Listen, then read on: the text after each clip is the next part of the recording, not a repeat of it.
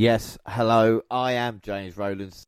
WNR378. It's WWE SummerSlam, but I am not alone. I have a pleasure to be joined by Jaxie. How you doing? Hello, I'm doing good, thank you. How are you? I'm all well, thank you very much. Coming off hot of the heels of last weekend of the WNR live show with SummerSlam party with Ultimate One and yourself. The biggest show on the WNR podcast history. Like I said, over 50,000 listens in the end. It was quite incredible. How was your experience of the live show? I mean, I've got to admit, that was probably the most fun I've had discussing a WWE event, if that makes sense. It was just really nice to get kind of different points of views and to kind of get a chance to discuss in a lot more detail about the talent themselves rather than just on the matches that we review. So it was really nice to kind of speak beforehand. Yeah, no, like I said, it was a really great show, and like everybody I've heard from with emails and everything like that, really, really enjoyed it. We did have a couple of things about asking questions when we were going to look at Raw and Smackdown. Of course, we're going to get that done today. We finished New Japan with the Ultimate One, and of course NXT UK with Monty. And also another thing announced on the charity Little Princess Trust. I said that if we had with 2 months, if we could raise £200, then I would cut my hair. And everybody listening, in 6 days, we raised that amount, which is just incredible. That's incredible. Yeah. I'd just like to thank amazing. Everybody. Well done, everyone. Well, it is, and what I'm doing is we're going to extend it, because like I said, we were going to cut my hair at the Halloween special. That is definitely happening now. Like I said, big grown my hair for like 7 years. That's going to... How exciting. And the more money we raise, I will... Like I've said this now, I will take the beard off. I do not mind being clean Wow, that's a big commitment right there. Yeah, come on, guys, we got to keep going with this. So you can find it on Facebook, Little Princess Trust. It's a great little charity, basically. Like I said, donate your hair for a chance for kids to make wigs and stuff like this as well. So go and check that out on Facebook. But we're going to get started now, and it's a Raw and Smackdown since Money in the Bank. And the last time we left it was July 23rd, and we're in Cleveland and Rolling Loud. We see John Cena start the show only for Paul Heyman to come out and said the Tribal Chief does things on his own time. And Paul Heyman with the rendition of John Cena's theme tune as well, of course. Then we see Balor beat Zayn after his return last week. Big E, Apollo, Aziz, Naka, Boogs, Dirty Dogs and Cesaro all brawled. We see Dawkins beat Gable. And of course in Rolling Loud, I think the setting was ace. It was like something WCW used to do. Obviously the match wasn't great, but the ring angle looked really good. And we see Belair beat Carmella again in a decent match. Bianca celebrating in front of a sea of fans, who I'm sure were chanting, "We want puppies." But the Attitude Era was so cool. What were your thoughts? I know it's quite a long time ago now. Of the Rolling Loud, the setting itself, and the actual crowd. Yeah, I mean, I actually thought that it was a pretty good setup. I think that overall, like kind of like as a whole of the show, I think that there was too much going on. So it was really hard to kind of feel like there was anything remotely that stood out. But I think like the aspect of it every now and again, yeah, I think that's quite nice to be able to kind of, put on something quite literally live. So it was a nice attempt. Nice change of the pace. We'll see if it happens for him. We saw Baron Corbin has nothing and apologised to Owens, who gave him some money. Unfortunately, Shotzi's tank hit him right in the balls, and the Dirty Dogs took the cash. And then Edge made his way in the ring in Cleveland, talking about his loss to Roman Reigns. He reminded the audience that he was in the Brood and the Ministry of Darkness, insinuating the lengths he was willing to go to avenge Seth Rollins, costing him the championship. Rollins made his way to the ring and took exception to the likes of Edge and John Cena jumping the line and taking opportunities. Nothing would make you happier than to crush your dreams. And Rollins admitted to hesitate to put Edge down out forever 7 years ago, especially would not blink at the opportunity to do it again. Edge admitted his alarm when he said he wouldn't put his hands on the Architect, and he attacked him, and Rollins retreated before the rated R superstar could deliver a spear. This was great stuff. I mean, Rollins and Edge, to start off their feud with this angle was really well done. Yeah, I think that it took, Rollins a while to kind of come around with this sort of new character that he's uh, going with. But I really think that this beginning of the feud was just kind of excellent. It was really well done. Both men are great on the mic and just really you can get behind like both the words that both of them are saying. Like you truly believe that Seth Rollins really thinks he's God's gift, and that's what he's trying to give off, you know. So this was all exciting for me. Well, we see Tony Storm debut and squash Zelina Vega. What the hell has happened to Tony Storm since then? Even reading these notes back, you're going, she did debut, you're right. But, I mean, I completely forgot until you just actually reminded me then that she's actually on SmackDown. Yeah, I mean, she came up. And that's not even meant to be an insult. No, she's not been on. Then get Dom v Jimmy, and then Jimmy scored a roll-up with the assist from Jay for the win. Shay's had a finish for Money in the Bank. And then Reigns addressed the challenge from John Cena made on Raw. He mocked Cena, saying Hollywood fooled him because that guy that's back now is the same guy I've been watching for the last 15 years. He denied Cena's challenge, which brought out Finn Balor, and Balor issued a challenge of his own. The show ended on a cliffhanger with no date immediately announced for the impending match. Again, this was in because obviously we see John Cena come back and then Balor popping up. Did this cause any confusion with you, or did you think, oh, this is just prolong the Cena Reigns match by putting Balor in? Yeah, I think that that was like kind of my very thought when watching this part, and there was just a part of me that was actually just kind of feeling like a little bit like annoyed by this because if I just kind of realized, you know, you bring the likes of Finn Balor back, but then like you're kind of putting him into a feud that we all know is going to be very irrelevant for him in a short while. You know, I didn't really, I kind of already saw him as like sort of the middleman that will just keep us distracted until we finally got the Roman versus John Cena match, you know? Yeah, I definitely see that, and I think with SmackDown you're going, okay, maybe I was expecting a little bit more, but not a bad show. Well, it's just more the case of like, you know, for the likes of, you know, any long-term wrestling fans would know that, you know, you brought Finn Balor up to the main roster, took him back down to NXT, you brought him straight back up to like kind of already be thrown into like a universal title picture with Roman. Yeah, like then you have the likes of John Cena coming back, who's also looking at into, you know, so like you can't help but just think, well, where are things meant to be going with Finn Balor right now? It would be interesting to see. Right, I'm going to try and do Raw as quick as possible. July 26th, we see the new Raw Women's Champ Nikki Ash start the show, and soon was joined by Charlotte and Ripley, and a SummerSlam triple threat was made, and Charlotte Nikki for later. Sheamus faced Priest next. Bad Bunny's friends eventually hit his finisher for the pin. AJ Styles and Omos beat the Viking Raiders again in a good match, but they need more challengers. McIntyre Jinder feud continued. Drew facing Veer ended in DQ, but Jinder added a solicitor to his team. I just think if it was the late 80s or early 90s, the solicitor might have been an actual wrestler's name. It's not too bad. We get Eva Marie and Doudrop versus Natalya and Tamina. We get a video from Lily and Alexa Bliss play to distract Eva, allowing Tamina to nail her with a super kick for the pin. Natalya appeared to need help getting to the back after the match, in the injury in this one. Keith Lee faced Karrion Kross in the Battle of the Losers. These two faced each other for NXT title takeover 30, and this match had the same result. What was the point of bringing Lee back? Mansoor and Ali put their new team to the test against Mason T-Bar. Former Retribution pens come up short as Mansoor got the pin. And then Lashley and MVP came out so the WWE Champion could respond to the challenge issued by Goldberg. Lashley said he refused to dignify Goldberg's challenge in response. This brought out Cedric Alexander and Benjamin. Bobby agreed to fight him at the time. He then destroyed him, got back to his feet, hit Benjamin with a Goldberg signature jackhammer for slamming Alexander on top of him for the pin.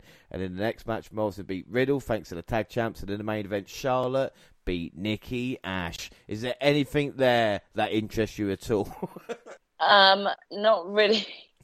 Not really. And I'm not going to, you know, you're just updating me on Raw because I have given up watching. Trying to that. I usually tend to watch sort of like a review on what went down like the day after. Well, we'll move on to SmackDown, July 30th. Cena started the show again, calling Reigns a coward.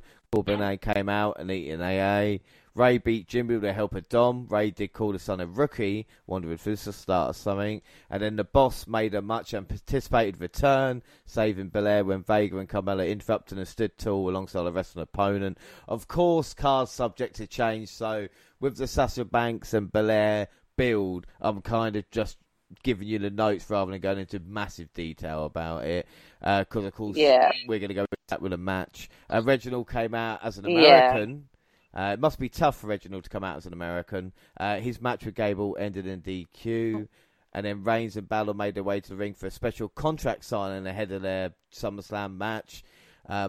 Baron Corbin attacked out of nowhere just when it appeared, though, that he would sign the dotted line. Cena rushed to the ring, laid him out, and signed the contract. And after the break, Paul Heyman questioned the validity of what just witnessed, only for Deville and Pierce to officially announce Cena v Reigns for SummerSlam. So this is how they did it. What were your thoughts on Cena signing Balor's contract? I wasn't too pleased with how things went. This is exactly what I was actually talking about when Finn sort of first kind of came into the picture, that I didn't know where we were going with him. And I just thought it was just really like underwhelming. You had so much going on in that whole section. And like the main thing I took away from it is that Finn Balor got screwed over by everyone. Finn Balor got screwed over by Baron Corbin. He got screwed over by John Cena. He ultimately got screwed over by Roman Reigns, who didn't stop John Cena from signing his contract. And as a result, like, none of the people, aka like Adam Pearce or Sonya, told Cena that's like invalid, like he can't do that, like the intention was Finn. So I just really, again, have no idea what things are meant to be going for Finn. I'm at a loss, and I'm gutted about that because I think he's actually a really great talent.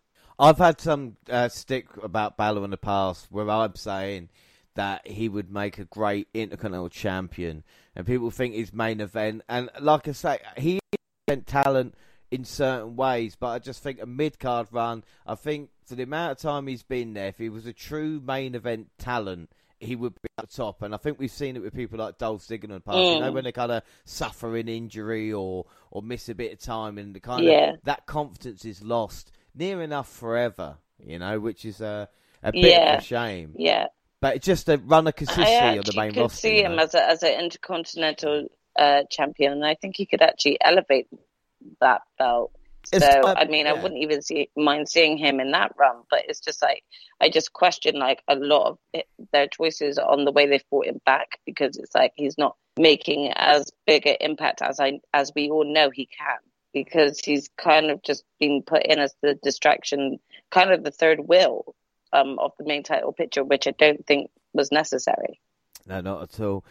Big E, Cesaro and King Nakamura battled Ziggler, Rude and IC champ Cruz. The faces won when Naka rolled up Cruz. Edge made his way to the ring, only to be jumped in the aisle during a commercial break. So the best thing of the show we didn't get to see because it was an ad break. Rollins stood tall in a centre square circle. He said, "If I can't be Universal Champion, neither can Edge," said Rollins. And like he said, for me, this is the real mate of SummerSlam so far because of the fire of both men. And Rollins, if it wasn't for Reigns not being there, Rollins would be talked about so much because he's working so well since WrestleMania. Where Cesaro and he were, and Rollins is kind of on all the way up, and Cesaro, well, that's another conversation, isn't it? Yeah.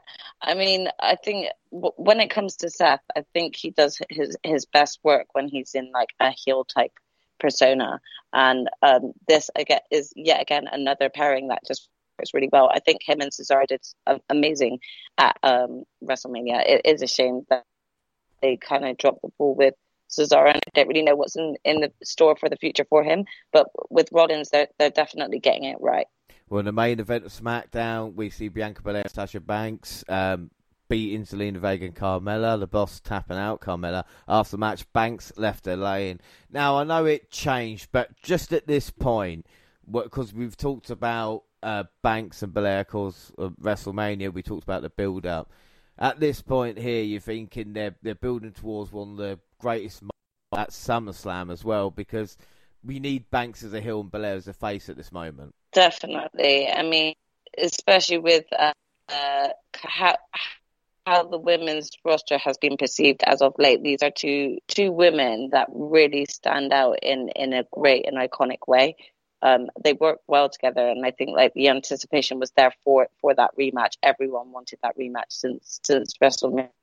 I think we're out of doubt. And again, I'm going to try and do Raw as quickly as possible as well. So it's the 2nd of August, and update me. We get Goldberg challenging Lashley. After the Hall of Famer left, Lashley got in his son's face at ringside. MVP talked some trash to his son before Goldberg came back to hit a spear on MVP. The Chicago crowd, so CM Punk chants, but we want Wyatt as well. WWE turned the volume down on the crowd. As Veer and Shanky versus Drew McIntyre ended a DQ. Pointless. Ripley beat Jax in a fun match. Now getting busted open shows they were laying it in. In a tag rematch from last week, Mansoor and Ali took on Mason T-Bar. T-Bar kicked Mansoor in the ropes and caused Ali to lose balance. This allowed the two powerhouses to score the win. Charlotte, We Want Becky Flair gave an awful promo. Tamina beat Doudrop and Natalya Not Lair and Bliss Bricks. Miz TV led to Priest beating Morrison in singles and tag match with Morrison and Sheamus losing to Priest and Ricochet. Omos beat Riddle, bro. Cross lost again, but the victor Keith Lee is no longer getting buried, so that's good. I can't wait for Jeff Hardy to finish the isolation so he can beat both of them. Reggie beat Tozawa, and the main event was the best match of the night. Nikki Ash beat Charlotte. Nice powerbomb for the announce table from Flair. Charlotte speared the table and got hit with a swinging net break for the clean loss. Not actually a bad main event there, you know. Well, I'm just glad to hear it's two women in the main event. It's nice to see. That's one thing Raw is getting, I don't say getting right, but the placement of the women, you're going to get 4 or 5 segments as opposed to kind of just like the one throwaway match sometimes. And I'm not, again, not having to go AEW there. SmackDown July. Sasha Banks kicked off this week's episode of SmackDown. She told Banks she would see her at SummerSlam, and that's for Vega. They got a match for the women's title tonight. I think Vega is just there to be shouted at. Up next, Dom versus Jay. Dom was supposed to win the match. But I don't think it needs. I don't think it needs to be her. That is constantly getting squashed here. Again, there's other women that they're still not using on that roster. Like we talked about in the previous episode. Where's Toni Storm? I just think that right now it feels like Zelina Vega has just returned to become a jobber, and I think that she could be more than that. Yeah, I would agree with you there. It seems like the only women they've got is Carmella and Zelina Vega at this moment, where that's just not true. Like I said, Dom was supposed to win the match, but Ray was intercepted by Jimmy. The distraction allowed Jay to recover, deliver top rope splash, scored a pinfall victory. And this told a certain story, I suppose. Nakamura defeated Cruz via disqualification. I feel a bit sorry for Cruz. I think they've forgotten that he's IC champion.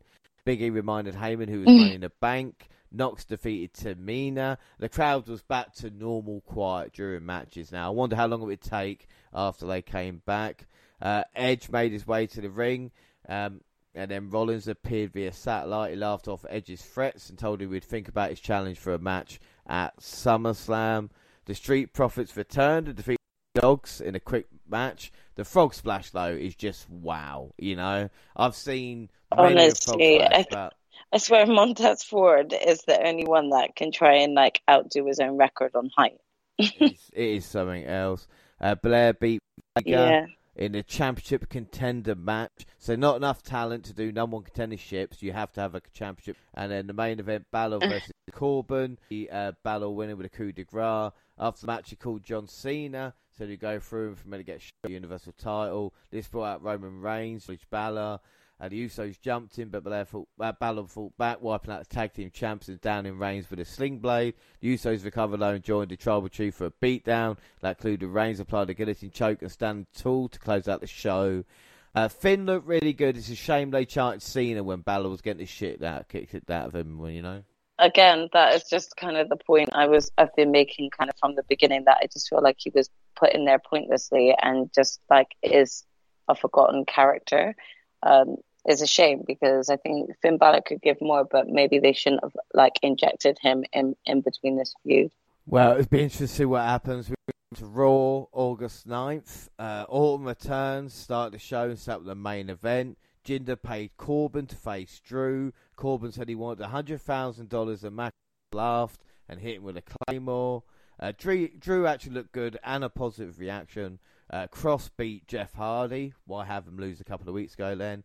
Bliss beat Doudrop. Lily the Doll winked at Doudrop and scared her enough to allow Bliss to get the win with a quick roll-up. Yes, I just said that. We want Wyatt chance as well. Everything wrong with Raw right there. The CGI doll, the chance of some other wrestler. It was a CGI doll. Yeah, like you said, CGI doll. Winking at Doudrop. Unbelievable stuff. Sheamus beat Ricochet in a banger. That's true. Priest is next in line. He faced Morrison for the full this year. Jomo went down, but Miz has recovered now. T-Bar beat Ali, and a word with Bobby. MVP said loads of. He implored Gage he can get into his dad to retire. He's not next. He's done. Nikki Ashbury Ripley ended in DQ thanks to Charlotte. Take a shot every time Charlotte takes her heels off to attack someone. WWE stood for Walk with Elias, but Elias is dead. And Orton v AJ was a main event. Huge RKO. Styles jumped off the top rope to get the pin. Orton ended up hitting Riddle with the RKO after pretending to hug him. To be fair, the whole night was based around RK Bro, and the fans were happy. This was kind of good stuff, I suppose, told the story. I know Riddle got hit with the RKO, and it just shows you can't trust Orton. But what were your thoughts on Elias? Because we've talked about the jobber before. Is him killing the only thing that kind of popular a good idea? I mean, what do you mean by that? Because you're going to have to update me because I don't watch Raw. So how did he kill off his character? Elias is dead. He sings no more. The Elias you knew he buried him, basically. What, himself? Yeah, there's a tombstone, Elias, 2017, 2021. He goes to the Elias you There knew. was actually a tombstone. Oh, right. Okay. Yeah, he actually buried himself. Okay, so we're going for the full dramatics of him being dead. Yes, that character is now dead. I mean, I must admit, I'm intrigued now to see, like, what type of character he's going to come back with then. So I'll leave myself open for judgment for the moment. We'll talk about scary things. Friday the 13th, and it's SmackDown. And Cena started the show and issued a grade of D to Reigns, labelling him a disappointment. He also acknowledged the head of the table beat the hell out of him at SummerSlam, but will still lose. Reigns interrupted. Cena called Reigns had been pushed by W through failure after failure. He said W asked him to come back and offer the champion some humble pie. Reigns said he thought it would be something fresh to see this act. Reigns mockingly hyped Cena's resume, bringing up the breakup of Nikki Bella. Cena returned fire, mentioned the protection Reigns as a joy from W system, and suggested he ruined Seth Rollins and ran off Dean Ambrose. He ended the segment by suggesting he might take the Universal Championship and leave. It might even blow a kiss as he does it, embarrassing the Tribal Chief in a way he never been. I thought this was a great back and forth between the two. We got CM Punk reference, we got John Moxley reference. What more do we need? Honestly, I think this was like the best sort of back and forth between John and Roman that I've seen. Each one of them was just going in for the burn. You got like the Nikki Bella reference, which is just never going to go away for John Cena. It really isn't. I mean, then you get the Dean Ambrose drop in. Like WWE are kind of like stopping this whole we're not going to acknowledge the other side when it's clear and evident that AEW do acknowledge some of the stuff that goes on in WWE. So to kind of see this sort of like natural banter between these two just cover each other, it was actually really nice. It felt very real. I think without a doubt, and I think I read into it as well as that they didn't see each other beforehand, didn't know what they were going to say. So, and Vince McMahon loved it, and it just showed two guys, at their best. We've seen Cena and Reigns head-to-head first, but of course this is a different Roman. And I think the kind of confidence oozed for him as well is unbelievable.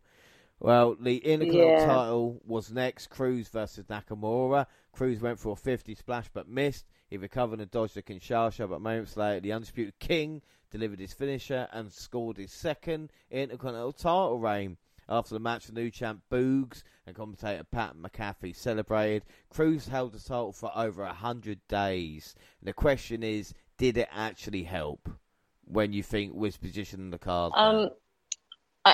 Overall, when you look at his whole run, I don't. However, I think that if his run as Intercontinental Champion had started during the crowd already being back, I think that there would be a lot more reception around him. And I think that's a shame.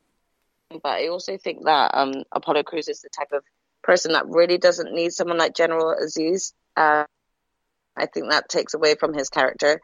I think he could be an excellent heel without having like that additional help, just a decent heel. But I just don't think he's been given the right sort of story to kind of allow the character that I can probably envision for him to come like truly to light and be accepted. Yeah, so there's a bit more work to the character that needs to happen, and I think that the start of it should be losing General Aziz. But that's just my honest opinion. Well, I listened to Bobby Lashley with Stone Cold of Broken Skull Sessions. Bobby talks about wanting Apollo Crews in the Hurt business because he just seemed a bit too nice, and he wanted to kind of, make him into that heel. And I think that would maybe be the perfect fit, because what Crews can do in the ring is amazing. I think, like I said, sometimes might be too nice, and with the kind of heavy that he's got now with this storyline, maybe something a little bit different, but still a great pop for Nakamura. I agree. Winning. The Street Profits, definitely. I think Nakamura is definitely someone who I could see going eventually into a actual main title run. But I think that he's just like, now that the crowd's back, we should keep running with him. Now that he's champion, keep building him. I think that's the best option they should go with, considering they screwed that up when they had him win the Royal Rumble and then got squashed by AJ. So, this could be a good eventual build-up towards a main title run. Without doubt. Well, the Street Profits defeated Alpha Academy. Two good teams, and I think Montez can actually fly. Rollins aired a video package that counteracted the Hall of Famer's statements and explained the Architect is better than his SummerSlam opponent. He vowed to make up for 2014 when he hesitated to end Edge at SummerSlam.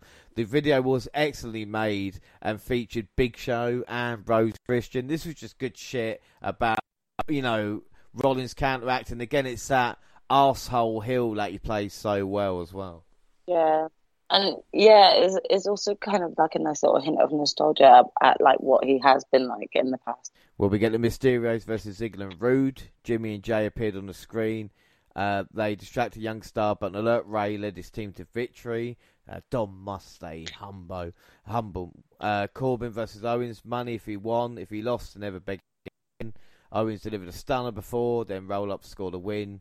After the bout, he had another stunner, good measure. But Corbin stole the Money in the Bank briefcase from Big E and ran out of the building. Owens is just too good to be doing nothing, isn't he? We've talked about this in the past.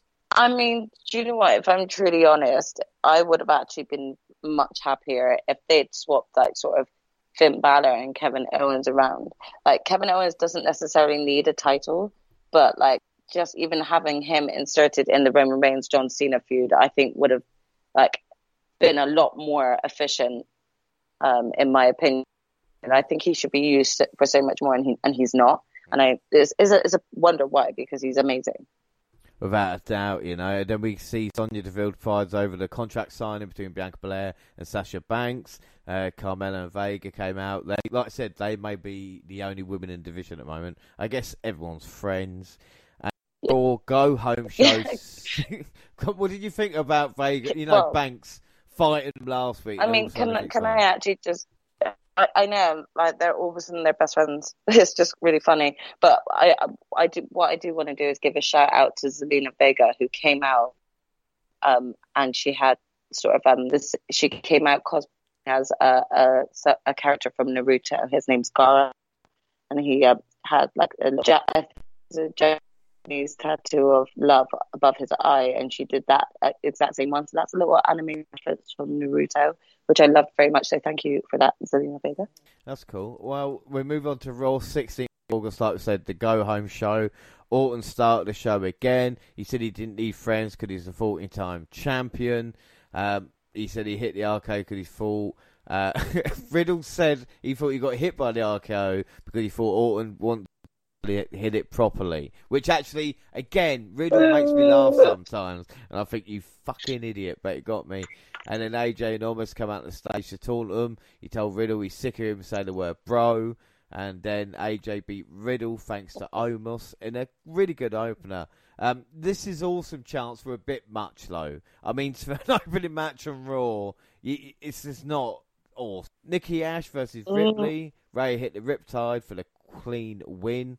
And then the Queen taunted Nikki until almost superhero attacked her out of anger. She and Ripley took turns hitting her before throwing out the ring. I've talked about this before. Cross having an alter ego would be so good. But it feels like the same build every week since WrestleMania with Ripley and Charlotte. It's crazy.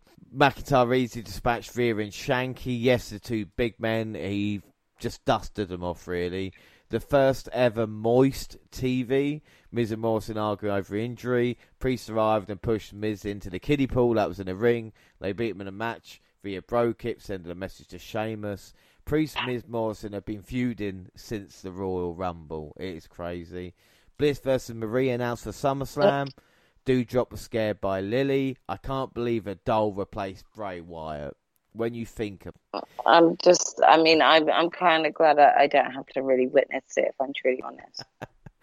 Mansoor beat Mace thanks to the underhand taxes by Ali.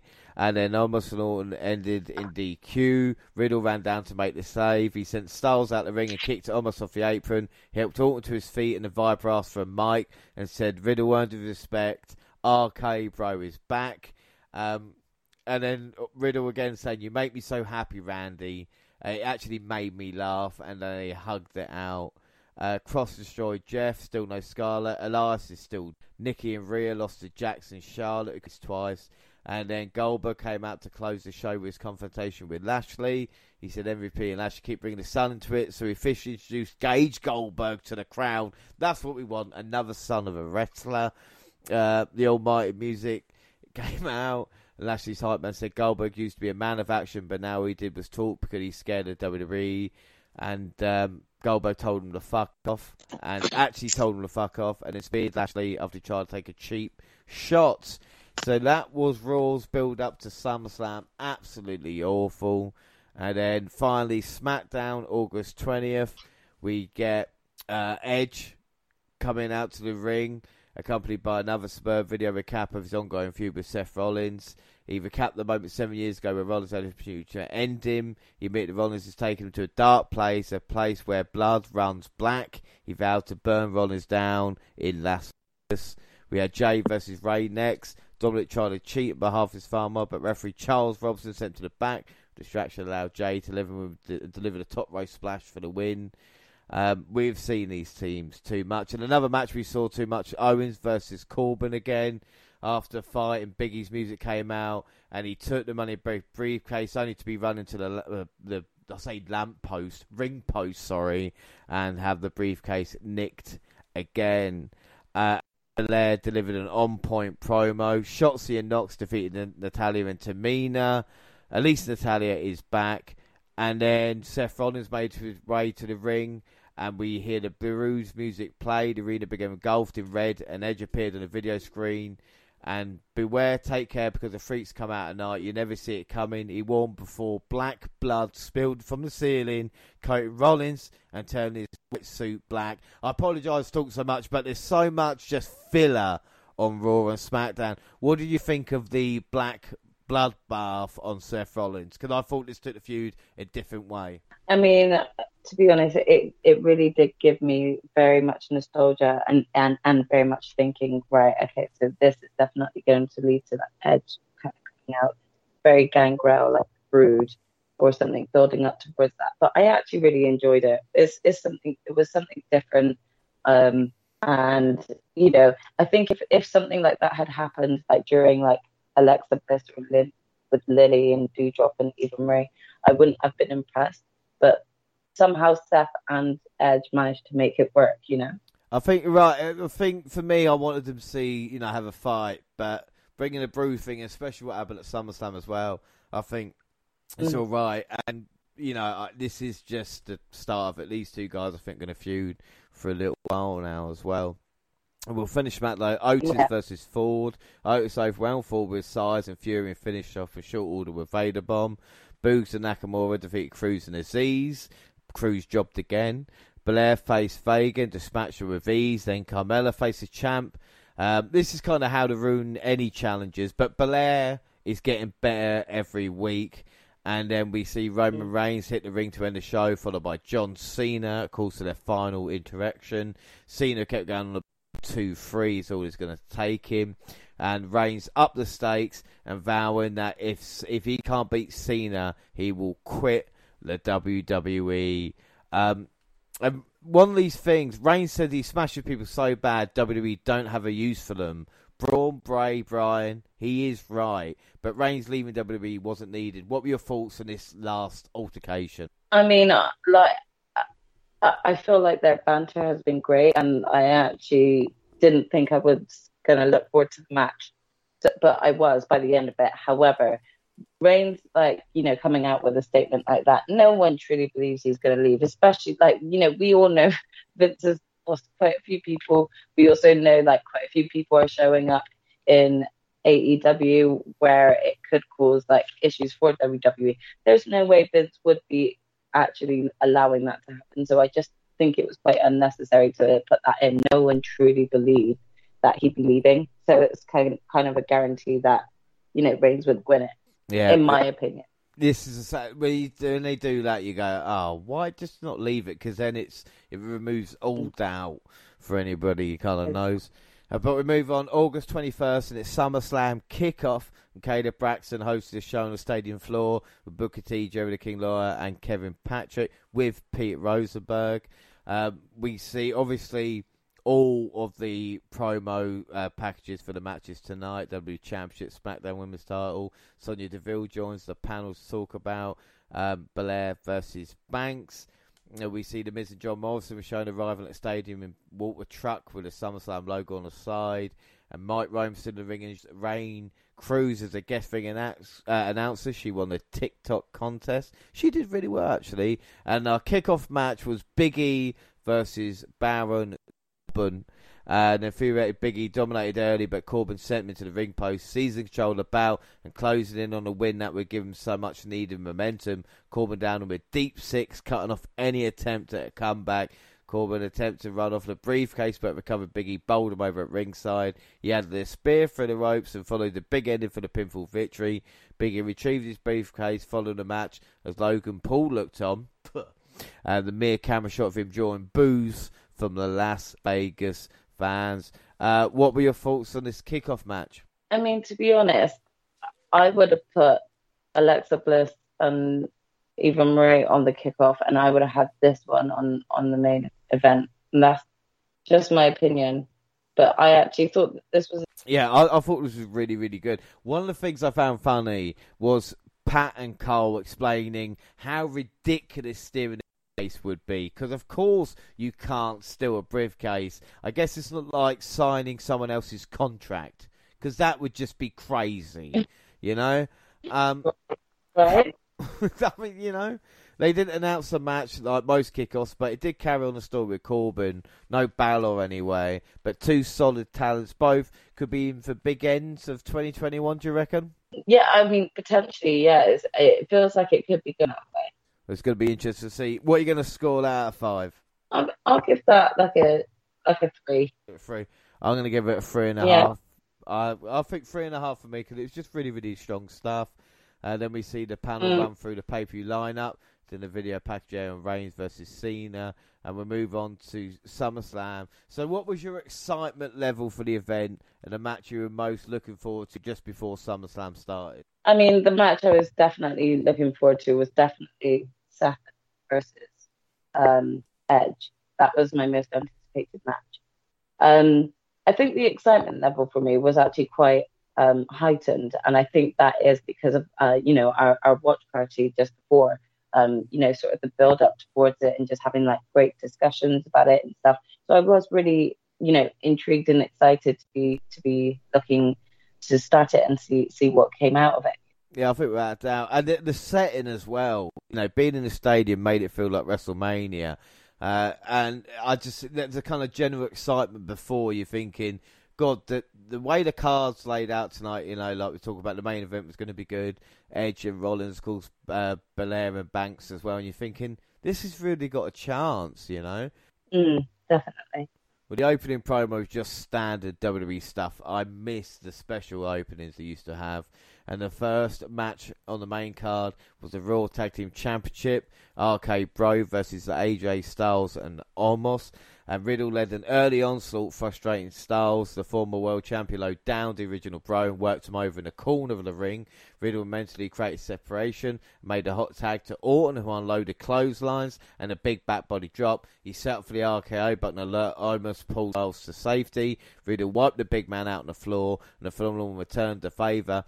Back inside the ring, a brief back and forth gave way to the RKO by Orton, and the first title switch of the night. Ladies and gentlemen, your new Raw Tag Team Champions, RK Bro. What were your thoughts on? I thought it was decent. I can't get into Randy Orton's what is it, like a sort of mustache and beard sort of thing. I really don't understand it. I'm finding it really a major distraction, if I'm truly honest. But I mean, I didn't mind the title switch. Don't get me wrong, I like AJ and Omos, but I think that AJ needs to go back to being a single superstar at some point. And so, now was the time really to kind of switch. RK Bro has got a lot of heat and a lot of traction, so why not take full advantage of that, I thought it was a really fun opener. Omos protected usually means the split is coming. We wonder what more Omos and Styles can do. But then Styles can do. But then again, they've got no challenges at this moment in time. I'm going to give that a 3.5 out of 5. Like I said, I quite enjoyed the opener. Yeah, I'd agree, and probably give it 3.5 as well. Prediction-wise, select match pod challenged us. So on the live show, we split into teams ourselves. I'm with Monty. Jaxie, you got the ultimate one. Jaxie and Select Match Pod went for the Hills in that one. And of course, Monty and JR went for new tag team champions. So it is 1-0 to start. Poll-wise, RK Bro with 76% of the vote. Up next, I'll do this as quick as possible. Bliss versus Eva Marie. The pink-haired heel made a mistake of slapping Lily, then used a doll to smack Bliss, drawing in a passionate and furious response from the former Raw Women's Champion. Bliss shock of an earful by Marie and scored the win off a spike DDT. Doudrop, amused by Eva's loss, grabbed the mic and announced her associate as a loser of the match. What were your thoughts? This was actually torture. This shouldn't have ever happened. This match was awful. Well, I don't think everything about it. It wasn't terrible, but whatever the next level up from it was that awful. is. I'm sorry, but please explain to me how anyone really believes that Eva Marie has been really working hard to wrestle. There was no wrestling involved in this match. It was just not needed. So I just don't have much to say on it because I didn't enjoy it. I mean, for me, this was we knew what it was going to be like. Like I said, it wasn't terrible, but whatever the next level up from terrible is, this was that. Because still, Bliss is very, very talented. This was over before it began. I'm going to give this a 2 out of 5. What are you going to score it? Yeah, I'll give it a 1. And we all I'm being really nice. Yeah, no, like I said, but for me... I could have given it a 0, so at least I'm giving it a 1. I count Penelope Ford and Eva Marie in the same boat, So it's like talent like that, maybe. We'll see what happens there. All went Bliss, so 2-1. Poll-wise, Bliss 93% of the vote. And then we see Slater interviewing RK Bro. Of course, Slater takes you back to Sabre LaBelle. And he said Seriously, WWF. doesn't age. He doesn't age. Well, he did say WWF, but he's just annoyed that his dog ate all his homework last night.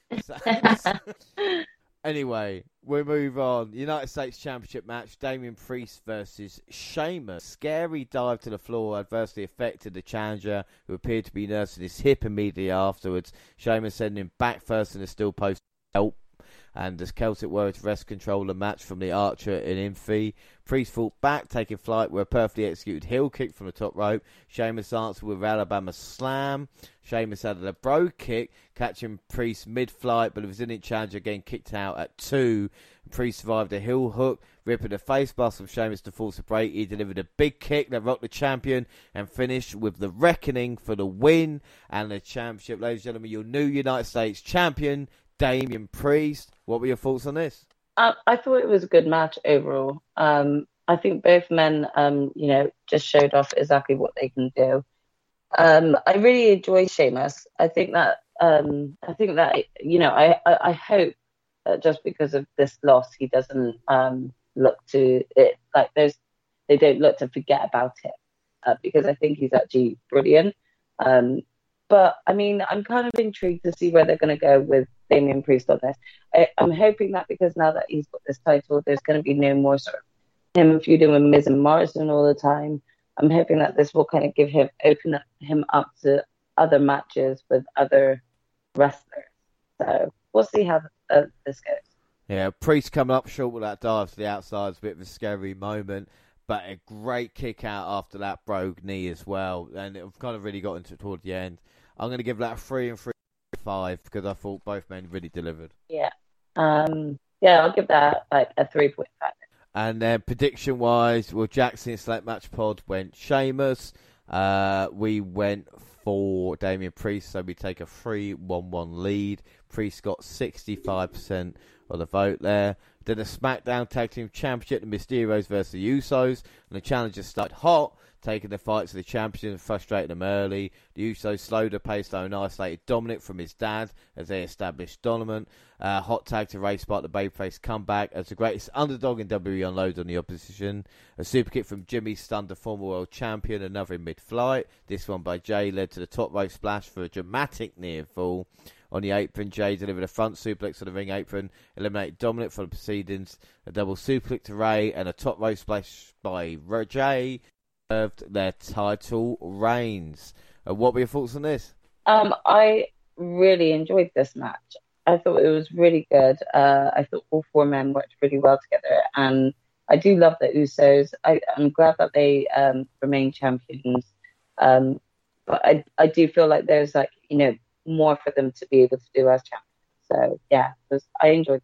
Yeah, like I said, this was a really, really fun match. Quality near falls as well. But I think the heels stalled for ages and Ray took a lot of punishment. But nice finish, I'm going to give that 3.5 out of 5.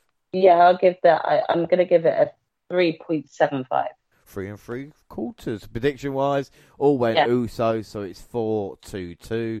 Poll wise, Usos 58% of the vote. And then we find out 2K is delayed till March next year. I just cannot wait to play as none of my favourite characters on the game. It's going to be brilliant when it happens. What are your thoughts? Are you a 2K fan, or after what happened at 2K20, do you give up? So I never bought 2K20, and I'm glad I didn't. And I'm not going to buy the next one until I see reviews and see what people think about it. I'm really hesitant on their games at the moment. So, maybe this delay actually is for a good thing and it will make the game better. But I'm going to wait and wait for some reviews on it before I think about getting it myself. Yeah, I think without doubt. Well, we get Tiffany Haddish. She called Priest the national champion, which I guess is cool. And then SmackDown Women's Champion Bianca Belair hit the ring for a match with Sasha Banks. Only find out the boss would not be competing on a night. Instead, Carmella was introduced as the new challenger. Fucking WWE give us Carmella as Banks' replacement, but then the man comes around. Becky Lynch made a long-awaited return to a thunderous ovation, joining the EST and her opponent in a square circle. Lynch dispatched Carmella and issued a challenge to Blair for a championship match. The EST accepted, and seconds later she fell prey to a manhandle slam, and Lynch captured the title after a single move. Leave this with you. Go on. Okay. Let's just real talk here right now, okay? Because we all know that I'm about to upset some fans here. I am a Becky Lynch fan, okay? But I was not a fan of any of this. I know that WWE at this point were resorting to despotism when it comes to someone else turning up like the night before at a different venue. However, this was not the way to go about bringing Becky Lynch back into the title picture and to do what she did to Bianca Belair. I'm not a huge fan of it. We witnessed this before with Brock Lesnar versus Kofi. I got no respect for that type of thing to happen when it's like constantly happening to persons of color. That is my honest opinion. I might make some haters from that, but you know what? That's the way things go. Like, you know, you should still have some form of respect. And Bianca was doing extremely well. I don't think that Becky needed to have to be handed the title the second she got back. She walked in there, demanded like an opportunity as if she deserves to be like at the top of the food chain. It kind of reminded me of like how, you know, when Ronda Rousey first came into WWE and was just kind of handed the title picture. And it's the same with Charlotte Flair. Whenever she returns from time off or an injury or something like that, she's just placed, the belt is just placed instantly back on her. But this squash was just terrible in my opinion, and unnecessary. There was so many ways around it. Even if they want to do a squash, then have Carmella or Vega, who had been the thorn in Belair's side recently, cause a distraction at the bell so Lynch can just roll up and move rather than kind of Belair walking into it, if that's what you want to do. Exactly. At least leaving Bianca looking strong. Like, you know, taking her out with just one move. I think, how can you do that to someone who actually lifted up the likes of Otis? Like, you know, that's just absolutely fucking ridiculous in my opinion. And so, yeah, I'm just going to tell you now, it's a 0 for me. It gets a 0.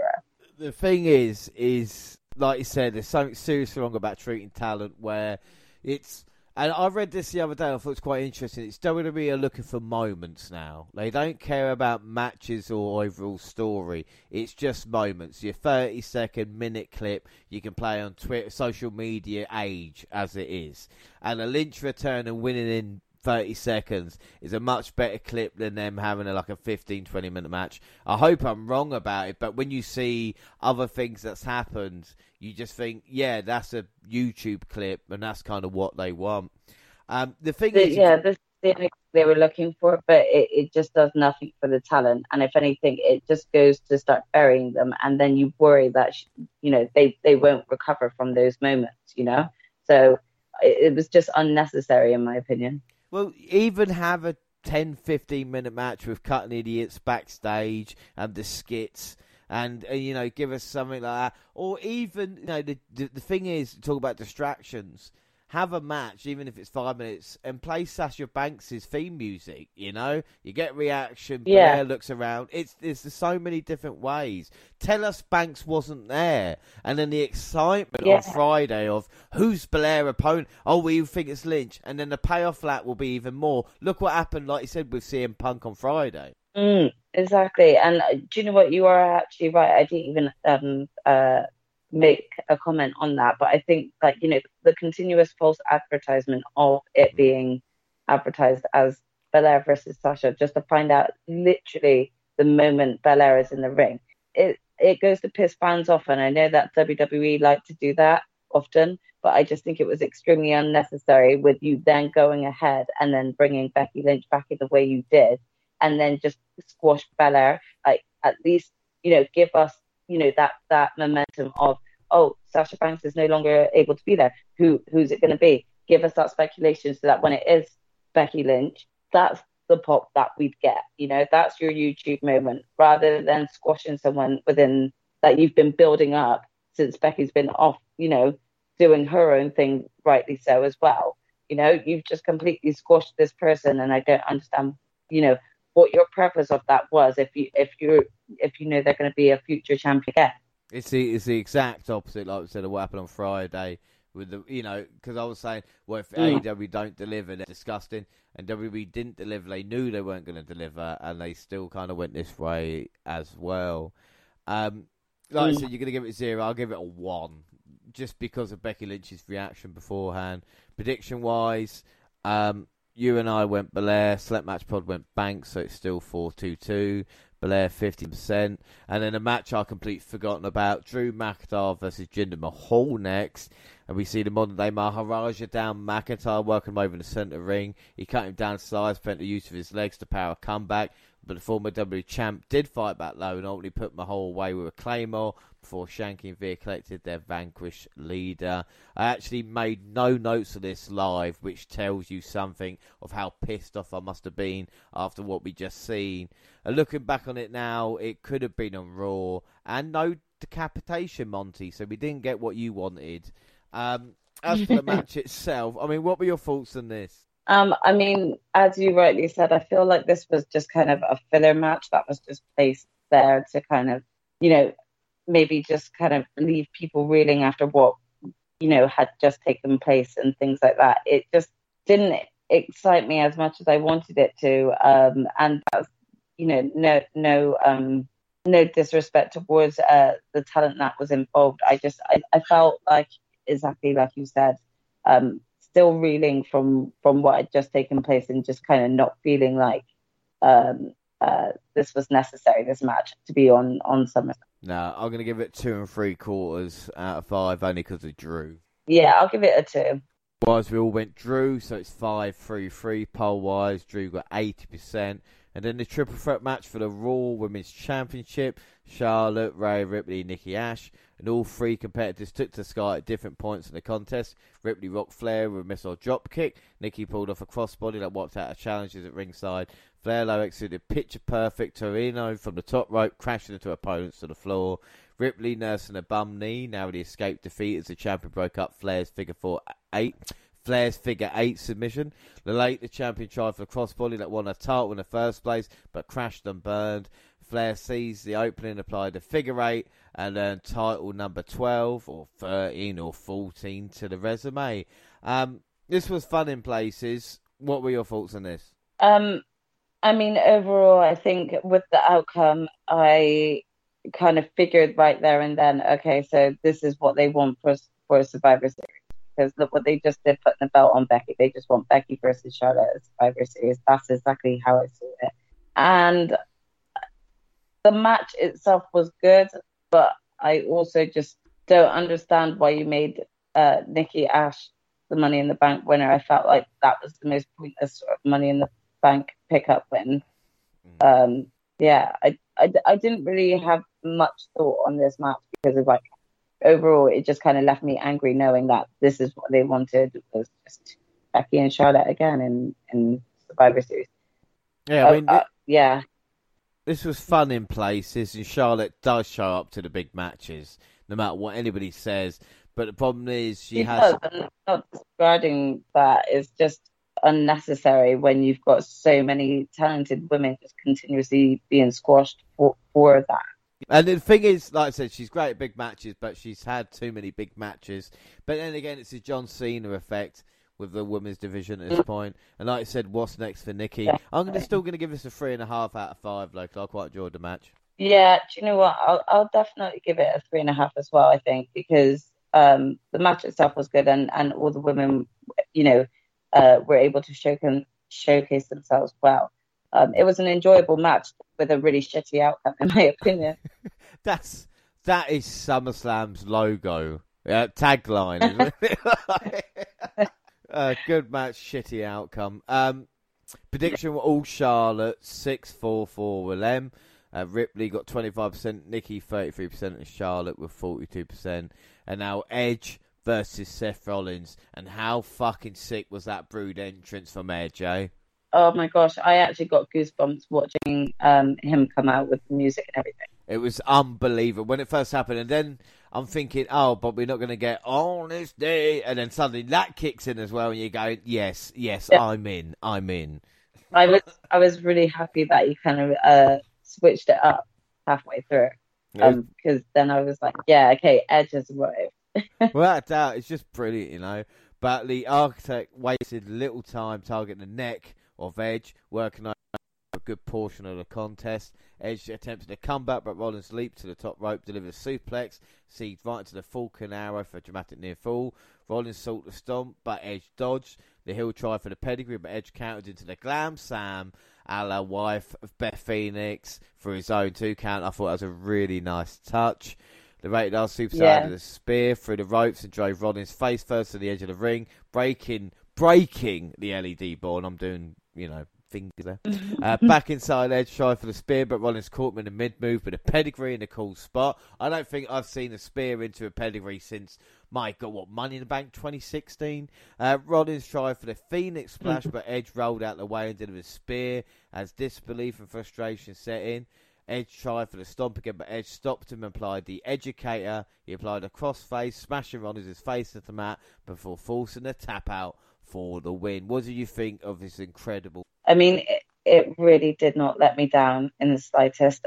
This was the match, like I said, I was most anticipating and looking forward to, and both men just worked so well together. It was just sort of like one of those matches where you really can't take your eyes off the screen because you're just going to miss something. It was the best thing by a country mile. And when you're watching this, you go, this is what a SummerSlam is. This is what a big WWE should feel like. You know? Yeah, definitely. Completely agree. And Edge coming back. And like I said, even at the start when it's Edge and Rollins, I'm going, that's pretty cool, actually. You know, like usually on computer games and stuff like you might face them off, but to see him in the ring at an event like SummerSlam. And Rollins is just one of these guys I think we look back in a few years' time and go, wow, he really was good at big events. But Edge coming through. Were you surprised it was a submission rather than a kind of the spear 1, 2, 3? Yeah, I was, to be honest. But I loved that about the match even more, that it ended in a submission, because it's something new, it's something different. You know, we all very much are always looking forward to that moment where Edge gets the spear, gets into contact with him, and then pins him for 1, 2, 3. It's always a hype moment. But to actually change it up and win with a submission, it was creative, and I just thought it was the perfect ending. Both men were so good in this match. Really were kind of felt leaving, like you're questioning who was going to win that match. So I enjoyed every aspect of it. You're wrapped out. We're going to score that out of 5. I mean, this was pretty much an awesome match for me. So I'm going to be really nice to give this like a 4.75, 4 and 3. Yeah, exactly the same as me. 4 3/4. Like I said, if it was for the WWE title or in the main event, this would be a 5 out of 5. Predictions, we all went Edge, 7-5-5 at this moment. Poll-wise, Edge, 67%. And then we find out Money in the Bank will be a stadium show next year. I mean, that's pretty impressive, the same setting as SummerSlam. So it looks like the big 5 potentially could all be stadiums. That can only be a good thing, can't it? I mean, there's hope there, isn't there? You know, there's a bit of excitement that it's definitely something different and intriguing, which is always good to look forward to, you know. So I'll definitely look forward to what potential could come out of it. We then get Xavier Woods, thankfully cleared the ring of John Morrison and The Miz, bringing an end to a painfully dry comedic segment. This is WWE comedy. And we didn't have time for a long match because obviously we had all this bullshit.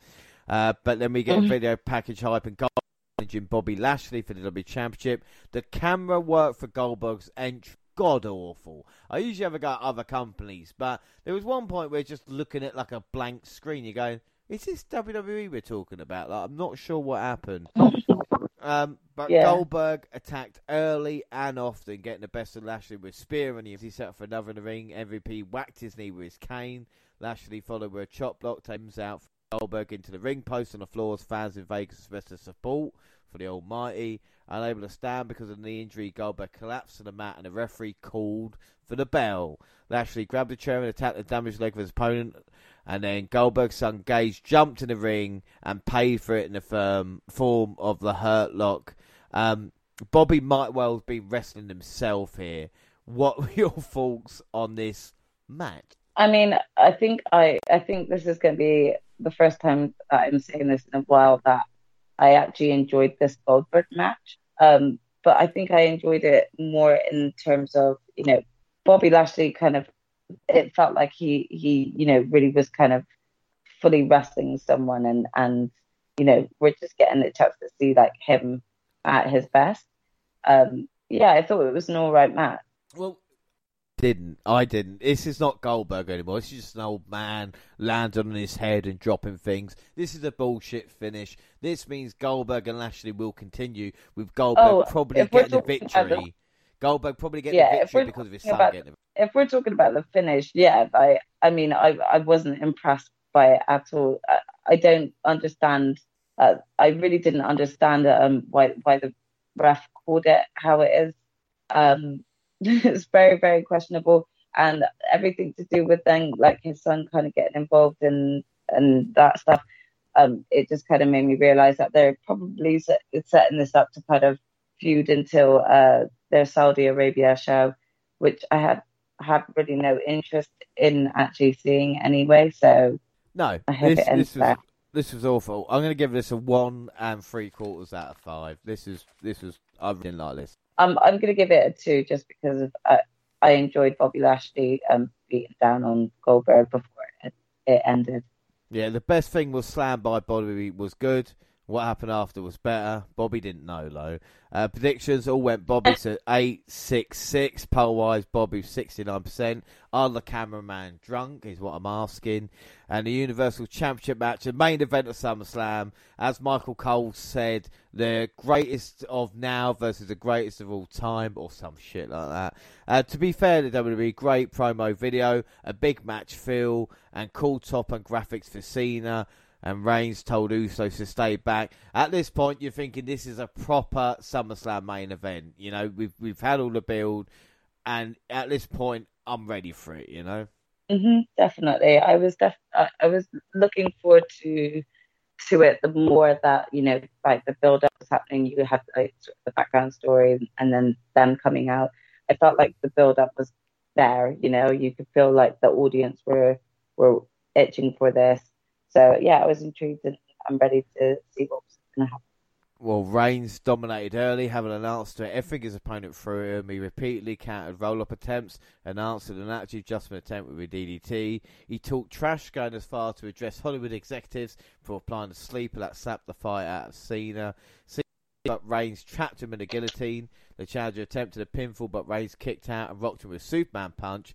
Cena recovered and delivered the attitude adjustment for a heart-pounding 2 count. Cena applied the STF, but Reigns inched to the ropes and forced a break. The challenger caught Reigns at ringside moments later and drove him through the announce table with another attitude adjustment. Back inside, he still couldn't keep the Tribal Chief down for the count. Near falls came fast and furiously down the stretch. Frustration setting in both competitors. Cena dodged a spear and Reigns crashed into the ring post.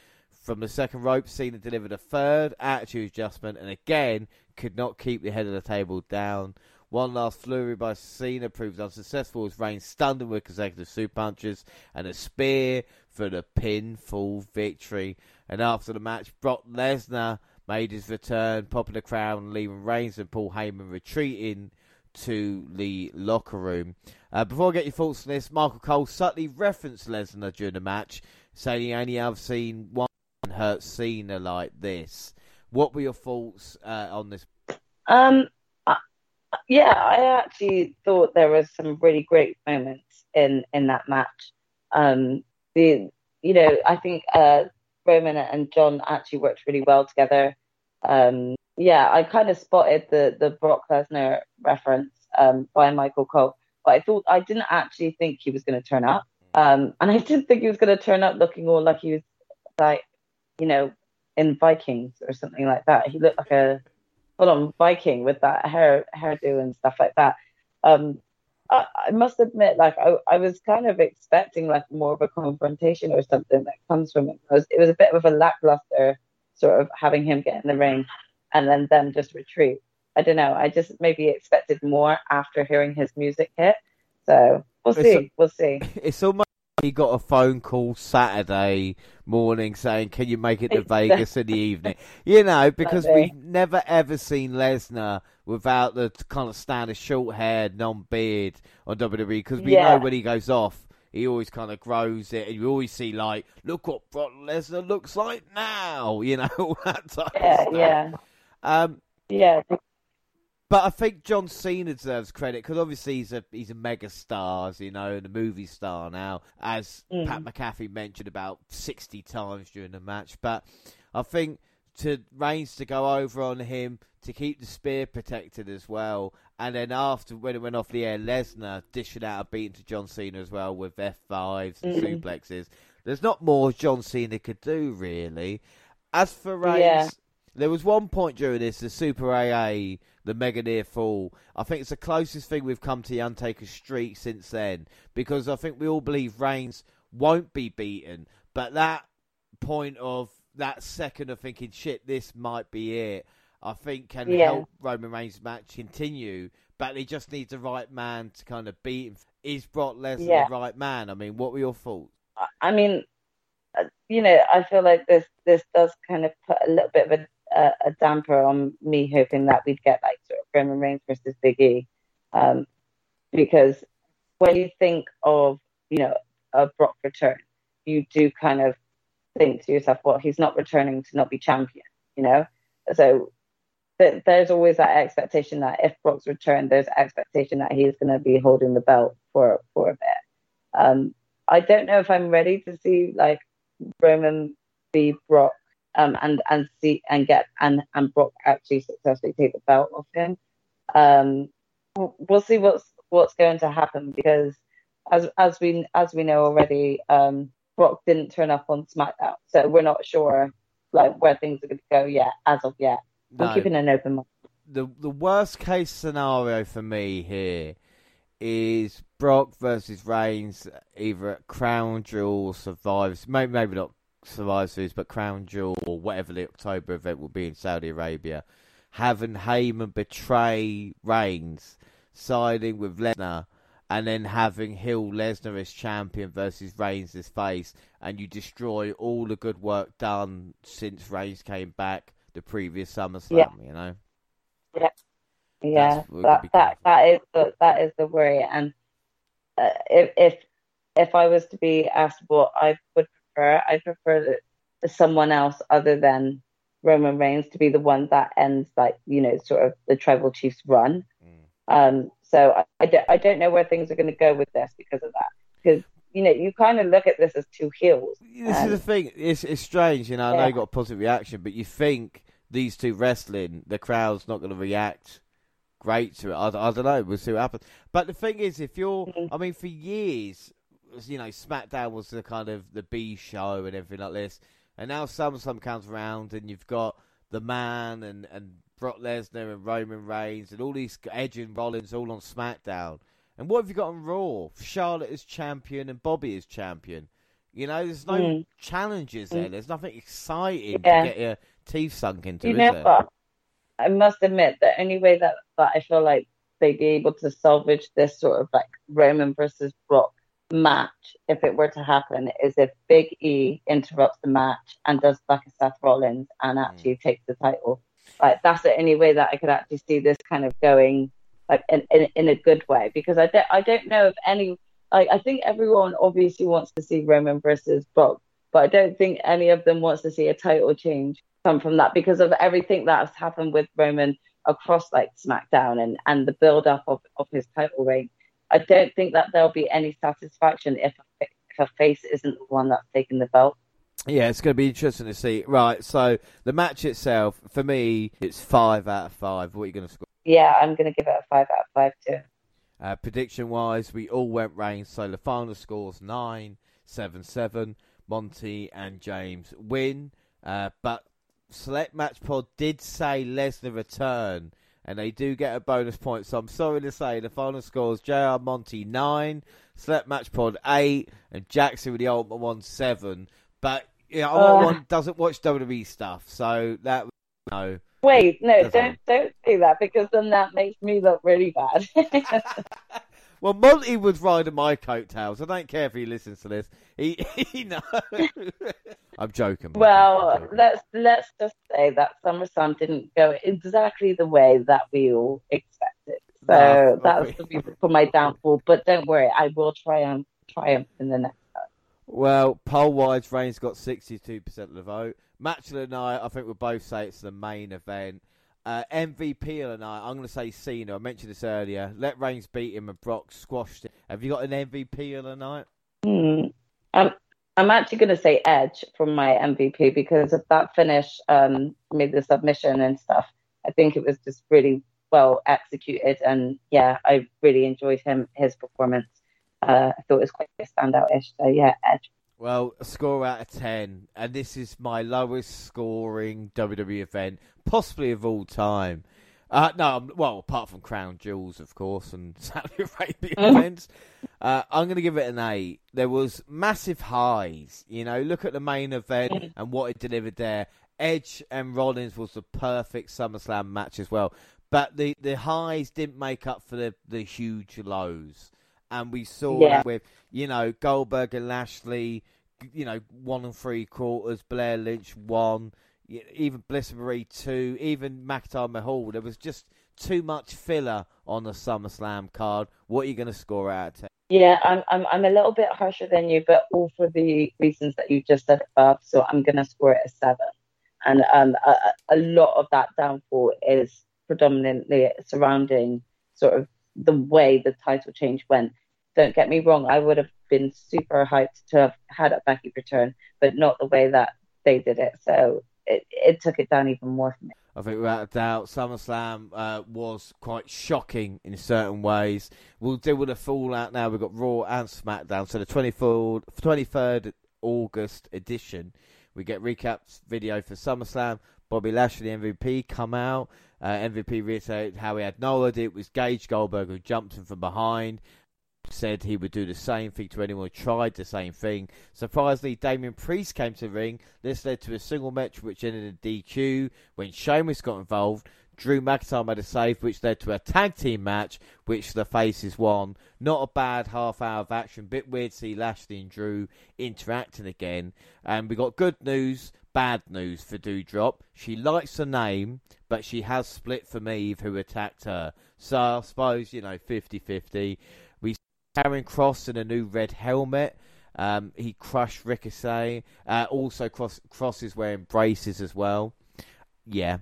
Moist TV lead to Woods versus Morrison. Morrison inadvertently distracted the ref and cost The Miz the pin, allowing Woods to roll him up for the win. The Miz attacked Morrison and left him laid out to the end of the segment. So finally, The Miz attacking Morrison. That's got to bleed to something good, isn't it? I mean, I'm hoping so, but I'm kind of feeling like, you know, this is way overdue. This is something that a lot of us, I think, we're waiting to see. I'm ready for a Morrison singles run, you know? I think everyone was expecting that when he first returned. So, you know, I'm nothing but excited just to kind of see this kind of get over and done with between the Miz. I think without doubt, Mansoor versus Mahal ended in DQ. Ali told Mansoor he needs to start listening to him if he wants to avoid this kind of thing in the future. Charlotte Beach, blah, blah, blah. Bliss made her intentions known, so it looks like we're going to get Alexa Bliss versus Charlotte. We get Ripley and Nikki Ash versus Baz and Jax. Yes, they're back together again. Riptide to Baz to get the win. All looks like they're in trouble again.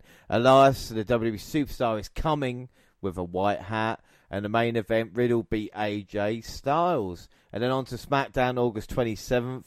We see Becky Lynch make her first appearance since SummerSlam during a huge ovation.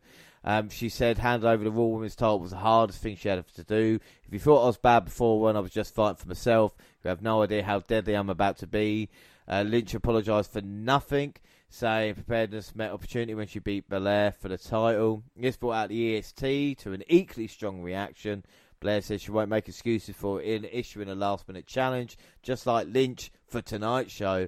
But before the man could answer, Vega interrupted, then Carmella. Eventually, Liv Morgan joined the fray, rightfully pointing out Vega and Carmella lose every week.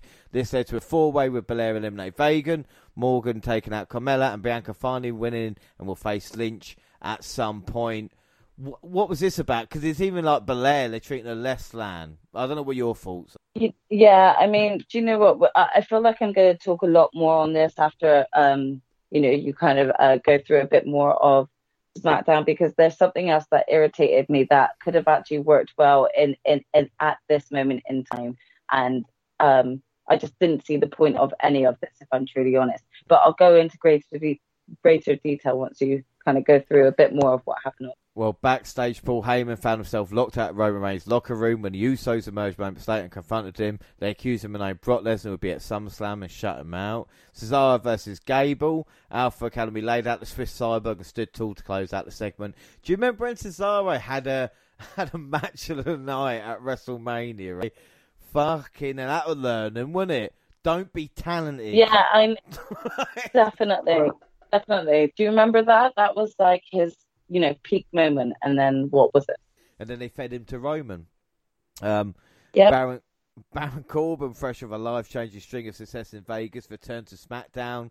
Happy Corbin. He touted his riches, his wardrobe, and an expensive watch before calling Big E. He asked to purchase a Money Bank briefcase, had his offers rebuffed. And Corbin said he's too happy, and Corbin exited the square circle, left the arena. Be very worried, Cameron Grimes. They have taken your gimmick. All right, he's after you.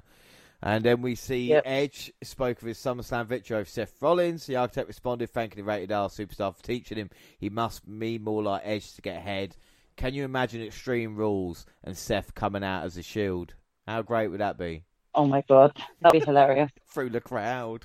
It would just be something else. Boogs and Nakamura defeated Ziggler and Rude. And backstage, Naomi made a SmackDown return, but official Sonya Deville appeared disinterested and said they would discuss it next week. Right, okay. So can I go back into what we were discussing earlier? Right, this pissed me off so much. Firstly, how disrespectful was Sonya Deville?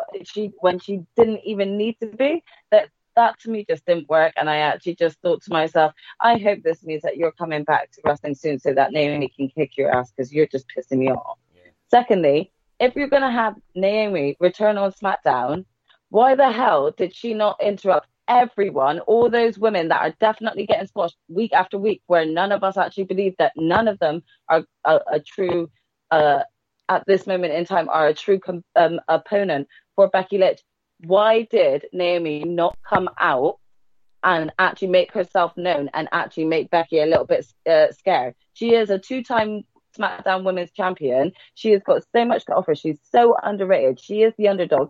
And she's married to one half of the SmackDown Tag Team Champions, who's also the cousin of the Universal title holder, Roman Reigns. Get her in that faction and actually start bigging her up. I don't understand where the issue is here. WWE, if you need to talk to me about how to get this all into an actual storyline, call me, because seriously, you had so much momentum to do something with that girl and get that pop. You heard that pop that she got when she returned at Royal Rumble. Is that, Vince, are you deaf? Did you not hear that pop? What's wrong with you? Sorry, my rant is over. No, but the thing is if Naomi made his entrance even part of the Bloodline or by herself and challenged Bliss to a one-on-one match for number one contendership, and you could even have Lynch at ringside being heel, costing Blair the opportunity with Naomi getting a win. We get a Naomi Lynch match for the title. We get continuation of Blair Lynch, and then you can do Blair Naomi down the line as well. You can either do one or Raw. You can have her coming out, like I said, being a part of that match, or Roman Reigns saying, because I'm head of the table, she deserves a title opportunity. So there's ways, rather than Deville, Deville just disinterested completely disrespect. Yeah. And there is absolutely no reason why there's any need for the disrespect unless they're actually thinking about bringing Sonya back as a wrestler, which if they were going to do, they would have probably started in a different way. So I have no idea why there was any need to just kind of show it disrespectful. Like, that should have been a pop that someone like Naomi has returned, especially like I just said, the pop she got at Royal Rumble. Why not just have her music hit and she just returned that way instead of being disrespected by Sonya? It just made no sense to me. Down. So, elsewhere, Rey Mysterio told son Dominic that he'd be stepping back to let him be his own man, starting with his match against a mystery opponent. Sami Zayn would be revealed as that. Dom lost, but Rey still came out to the ring. Main event segment, Roman Reigns, Usos and Paul Heyman made to the ring for a special championship celebration. After a few minutes of Heyman speaking on behalf of the Tribal Chief, Finn Balor interrupted proceedings, frustrated at being screwed out of his championship opportunity by John Cena and with the return of Brock Lesnar. trust anyone. He challenged Reigns for a top match on next week's show on SmackDown. He took a shot at Reigns for the Street Profits hit the ring and back him up. The babyface is just tall. A disdained Reigns heading to the locker room to close out the show. Again, Balor looks really, really cool, but you know he's just setting him up for a loss. But the Street Profits getting involved, they're a step up. No offense to Dom and Ray, but I'd much rather see Street Profits Uso feud than anything else right now. Yeah, I mean, you know, that whole ending was quite exciting and everything like that, and it's always exciting to see Street Profits kind of go up against the Usos. I'd like to see that again, but it's not like we haven't seen it before. I'm just thinking they need to kind of get better at like inserting other tag teams into the division and getting them hyped up, so it's not just a constant repetitive swap and change of, you know, the tag partners every now and again. But yeah, this definitely excited me to see where things are going to go. But unfortunately, I don't see where this is going to go for Finn Balor again. I just think this is definitely filler before getting into the Brock Lesnar stuff. Yeah, I think we're without doubt. We were waiting for a response from, I guess, after SummerSlam, and I don't think we've really had it. It'd be interesting to see, like I said, with the Saudi Arabia stuff coming up until November. But the thing, which is weird, I'm going to say, and I've never ever mentioned before, but AEW is building momentum, and with the momentum that they got, it's only a good thing. And Raw needs to be good it just needs to make sense. SmackDown's not too bad, but WWE just can't stand around thinking, oh, we'll bring this guy back, when you're not kind of building new talent, you know? Like, talk about Nakamura's Aussie title reign. We don't want him to lose it and just go back to mediocrity.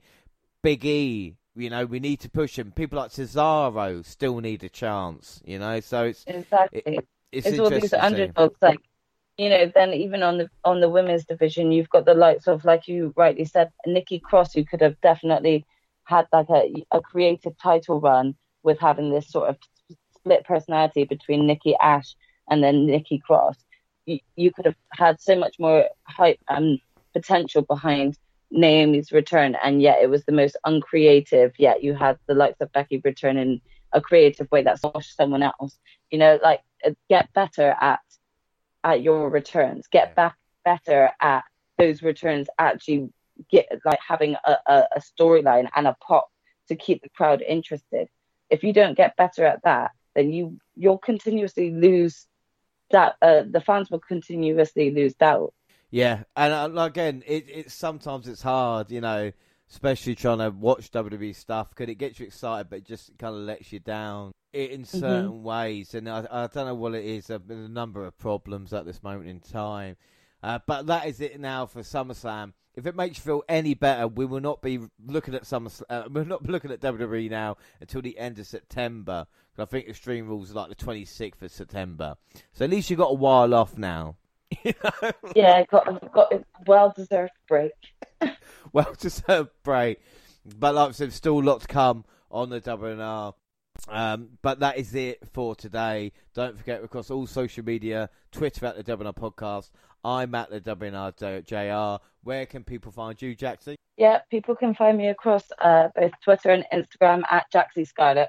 Well, you can find her there. You can find the WNR on Facebook, of course, the WNR Podcast. We've got the charity there. Like I said, we have raised the goal, and any more money. I mean, I could be completely clean-shaven by all this. And again, take that as a challenge, if you will, anybody listening. Across all the good platforms, send us an email to WNRpodcast@gmail.com, and YouTube and the podcast got the same time they do on SoundCloud on your phone. Also Spotify and iTunes, where you can download, subscribe, rate and review there. So that is it. Our next episode of WNR is Impact with the Ultimate One. Our next one with Jaxie will be AEW Prelude, where hopefully you of Dynamite All Out.